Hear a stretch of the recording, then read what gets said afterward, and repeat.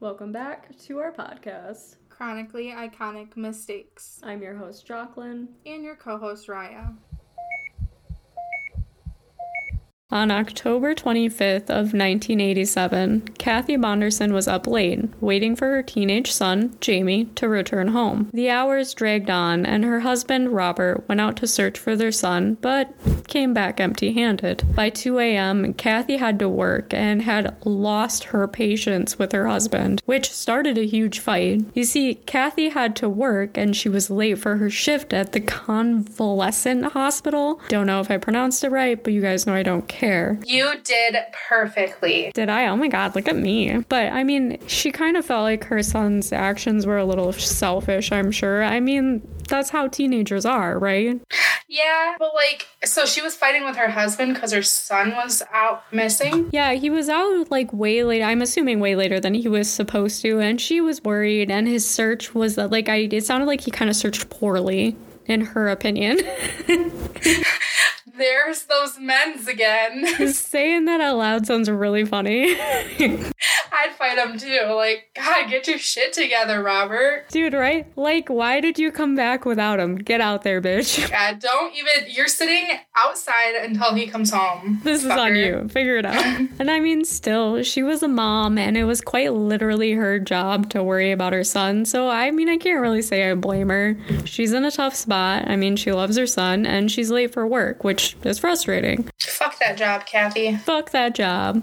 Get you your kid. And I mean, in the end, Kathy does choose her son over her job, and she sets out to look for him herself. My parents would probably be like, yeah, she'll turn up one day. Yeah, I feel like my parents would just be like, nah, they wouldn't even notice. They literally wouldn't have even noticed. Jamie was actually with his girlfriend that night, hanging out with one another in their car. Again, as teenagers do. They were parked by a bridge, and at 2:30 in the morning, they watched as his mother actually drove right past them. Another vehicle was closely behind hers. Little did Jamie know this would be the last time he would ever see his mother alive. Okay, that was a plot twist. I thought this was about Jamie. Oh, yeah. No, man. It does sound like it's about to be the kid is murdered in their car by a slasher. But turns out the mom actually perishes. Oh, perishes. I don't know why I said it that darkly. She perished like a fucking food. Like a fucking avocado.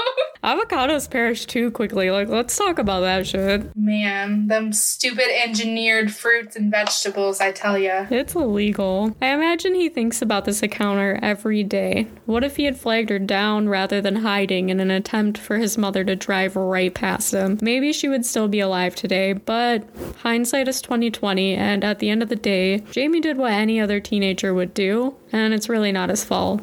How could have he have known? And, if he is thinking like that, it really fucking sucks, because I probably would too, I know, yeah, and it's totally not his fault, either way. And I mean, as we go through the story, it, really isn't his fault, but you'll see. Only 1 hour later, a report came in that there was a 1974 Ford Torino that had caught on fire somewhere along a gravel road just north of town. When firefighters arrived on the scene, they quickly got to work extinguishing the fire so that they could retrieve the body from the passenger side of the vehicle. It was the body of Kathy Bonderson, who had just been searching for her son only hours before her dead body was found in some rather mysterious circumstances. It's almost worse when they find a body, because when people just go missing, I feel like there's always a little sliver of hope. Maybe they're out there living their lives. Yeah, that's true. I mean, at least on one hand, you have hope if you don't find a body, but on the other hand, if you can't find the body after so long, that hope is so toxic. Yeah, that's true. You can never get past it. Yeah, either way, it's horrible. After pulling out Kathy's lifeless body, Sheriff Ed immediately began investigating the horrific events that led to Kathy Bonderson's death. Surprisingly, Ed did not believe that foul play was what happened on that late October night in 1987. He figured Kathy was simply in a car accident, that something caused Kathy to swerve to the right, where she went over the side of the railroad tracks that stuck out more than the ones on the road. This caused her to go into the ditch, which I guess caused a fire that began at the front end of the car. His guess was that Kathy wasn't restrained, and the accident just kind of threw her into the passenger side of the vehicle.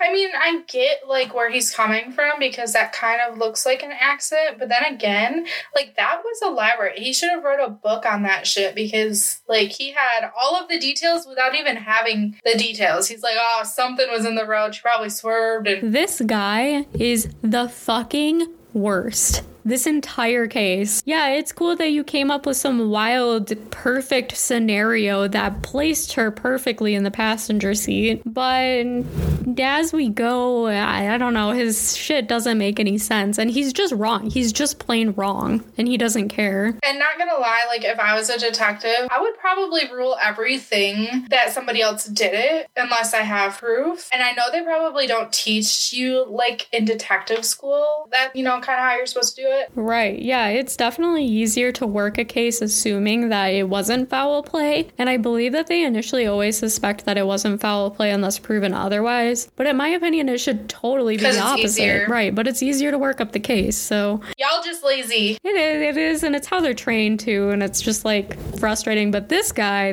was straight up just arrogant. Calling the president. This guy's dead now. So I don't know what you're going to tell him. Oh, well, just like about other ones. Now, there are a few reasons why Sheriff Ed's theory just really doesn't fucking make sense. And a patrolman by the name of William Bryam questioned the theory that Ed had come up with. William just could not shake the feeling that something very wrong happened that night. And he had some pretty great clues to back that theory up. To begin with, there weren't even any tire tracks that led to where the vehicle was found on fire, which, I mean, you'd think would exist if she truly had swerved off the road, right? Mm-hmm. And there was also the fact that there was no structural damage that had been done to Kathy's car. Not to mention the car keys had been thrown onto the floor of the vehicle, and they were actually completely undamaged despite the fact that the car actually fucking melted. Honestly, even if they don't want to rule it as like a homicide, they should still rule it as like at least a suicide because of the fact that there were no tire tracks. Yeah, I mean, like, his entire theory was just grabbed out of thin air. There was no evidence to back it up. I don't know. I feel like there should be like a double checker when it comes to detectives. There totally should. And like, luckily this case had a few people like eyeballing it since, like, you know, you got the fire, you got like an actual police matter, that kind of stuff. So that's good. And the evidence that this was more than a crash just keeps stacking up, dude. Within 24 hours, the fire marshal Kerr inspected the vehicle along with William, and they discovered that the vehicle had actually sustained no structural damage whatsoever. Even more shocking, they determined that the fires weren't started in the typical way you would see naturally. They were able to tell that it wasn't a single fire that started in like the fuel line. There were several little fires that started all over the vehicle. By the end of this inspection, Kerr agreed with William that Kathy was a victim of foul play. It's so crazy, like, how this story could have turned out differently if there wasn't a fire. Like, it might have still not been ruled a foul play. Yeah, exactly. Like, they're really lucky that somebody kind of caught the red flags and was like, hey, no, something's fucking wrong, asshole. We should fund the fire extinguisher guys. We definitely should. Fire extinguisher guys. How did you complicate a simple name? What are they called? Firemen. I like to take the long way. She took the long route, the less traveled one. Oh, man. It took 3 weeks, but at this point, William is really pushing for an investigation on this case. I mean, the evidence is screaming foul play, so I'm glad we had him on the job. He requests that Kathy's body is autopsied a second time. And when I say William had to push for this, I'm not kidding. Like, he seriously had to argue with Ed to get this fucking done. And it just makes my blood boil. So who was William again? Oh, patrolman. Thank you, yeah. So he, like, shouldn't even be doing this. Like, this isn't even his job. Like, I hope he was, like, promoted to detective after this. I don't know if you can go from, like, patrolman straight to detective, but I feel like he deserves it. What's, like, in between? I have no idea. Not patrolman?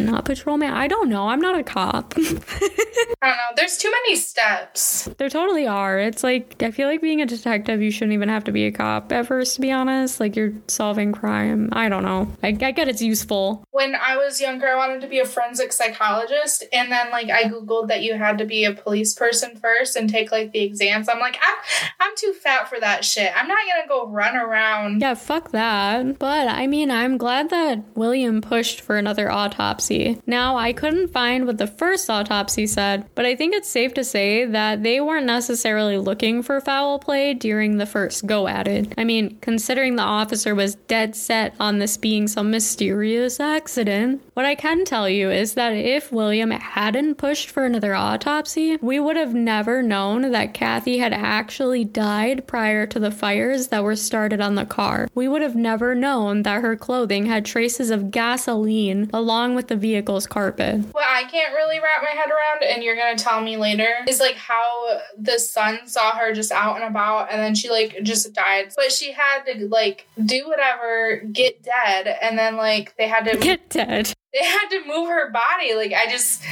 a lot of steps. That took all night. And it's totally going to make sense at the end, I promise. Because, like, when you're first looking at this case, it's like, what the fuck is going on? But honestly, all of the answers were literally right in front of them. And it's even sadder that this wasn't solved for about 19 years. 19 fucking years? You gotta be shitting me right now. Yep. Yeah, the detective actually had to pass away, and then it was reopened, like, years later. Eventually, a gas can was even found near the scene of what we now know is a crime. Still, the detective's ego got the best of him, and he adamantly refused to change his opinion on what had happened on that cold October night. The case went bone-chillingly cold until one day in November of 2005, when the case was reopened and a third autopsy was performed on Kathy. See, this is pissing me off because, like, his ego was so big that he couldn't just be like, hey, yeah, I was wrong. Like, he had literal, like, firemen guys telling him. Yeah, literal fireman guys. I just don't understand. Like, this is why men need therapy as well as women. I'm just gonna say it right now. I mean, like, yeah, everybody in the whole world needs therapy. Like, literally, stop murdering people. Just because you're a man doesn't mean you don't have big feelings. Right? Well, and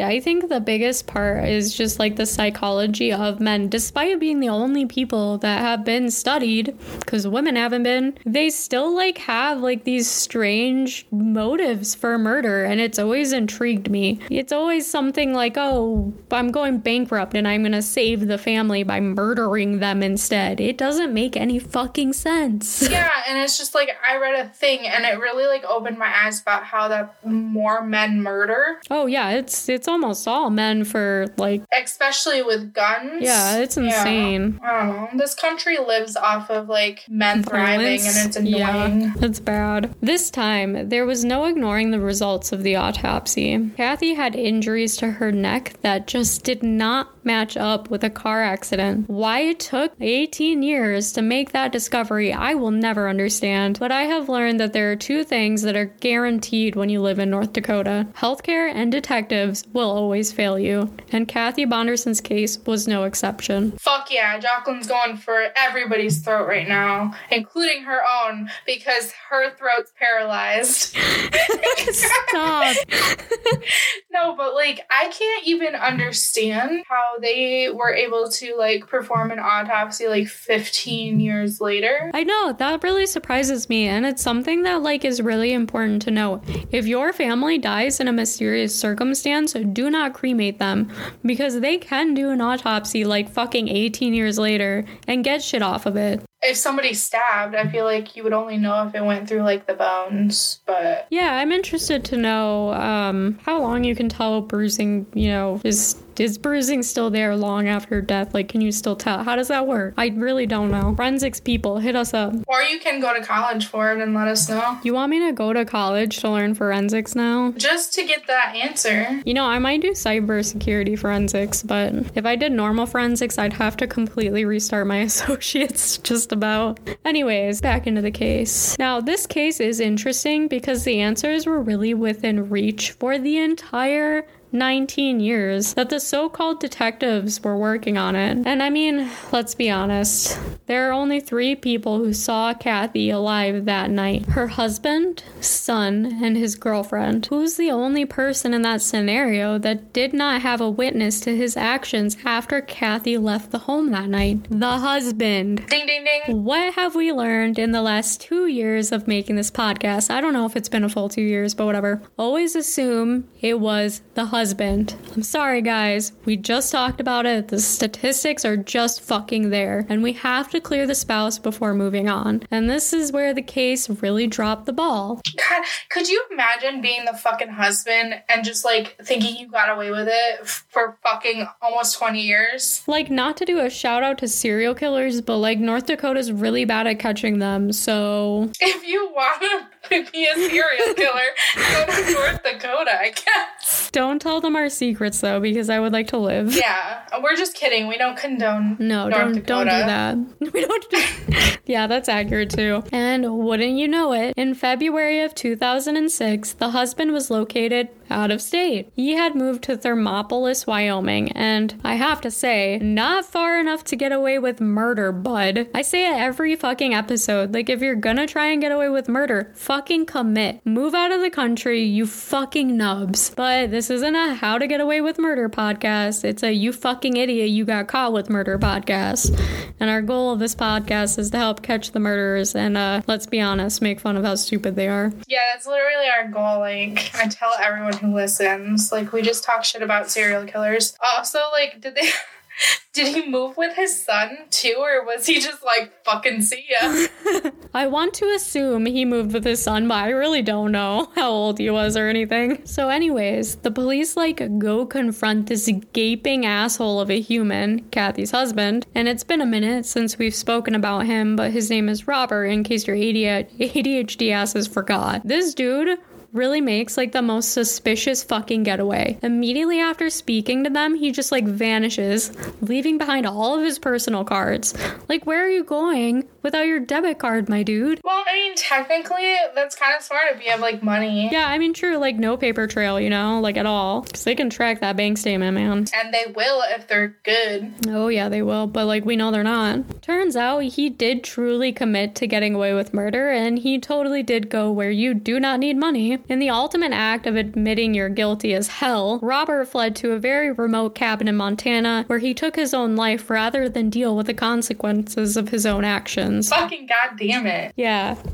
He's not suspicious at all. While Robert's timing of death wasn't necessarily an admission of guilt to detectives, they did go on to prove that he did kill his wife in cold blood. Apparently, Robert had actually taken out a $50,000 life insurance policy 2 months prior to Kathy's death. Just months before that, he began dating a new woman. The worst part? Kathy's son and her girlfriend had actually reported that Robert was the one driving the vehicle that late, cold night in October of 1987. Are you fucking serious? Yeah, even the girlfriend journaled about it forever ago and was obviously processing the fucking trauma of her boyfriend living with his murderous dad. Well, did they tell the police? I'm pretty sure they did. I could not find confirmation of that. However, most of the articles make it sound like he definitely was clear about it. That fucking sucks. And this is the worst ending too, to have him just kill himself. Seriously, this guy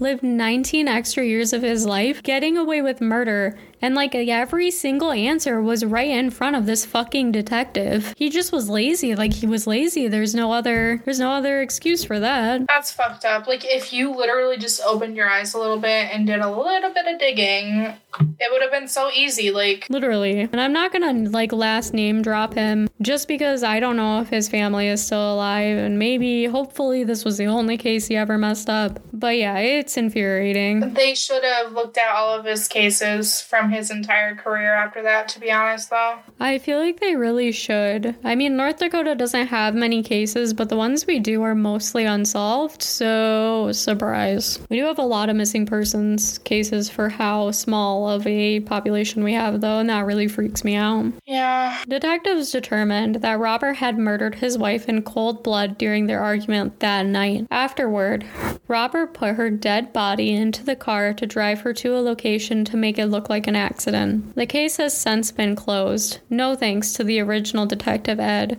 Literally at all. But I mean, I suppose I shouldn't talk ill of the dead because this dude did pass away, as we talked about previously. Had he only been willing to listen, Kathy Bonderson could have been put to rest far sooner, and her husband may have seen time in prison like he so deserved. I can't help but think about the son who had to live with his father, knowing he had driven the car that night his mother had died in. That's crazy. That was a plot twist. Yeah, it really was. This case is like a really good example of how bad detectives are in this state.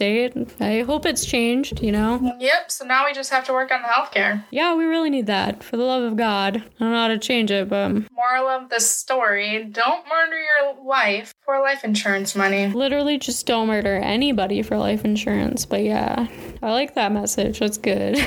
Yeah, and also, don't forget that, you can take money out of your life insurance policy before you die, so you don't have to even fucking murder anybody. Wait, what? Yeah, you didn't know that? No, life fuck insurance. no. Yeah, and I don't know if it's every life insurance. I don't know if it's special or whatever, but you can withdraw from a life insurance policy before you die. I had no idea that was a thing. That's good to know, dude. I didn't even know either. I don't even know how it works, but I did research it and it is a thing.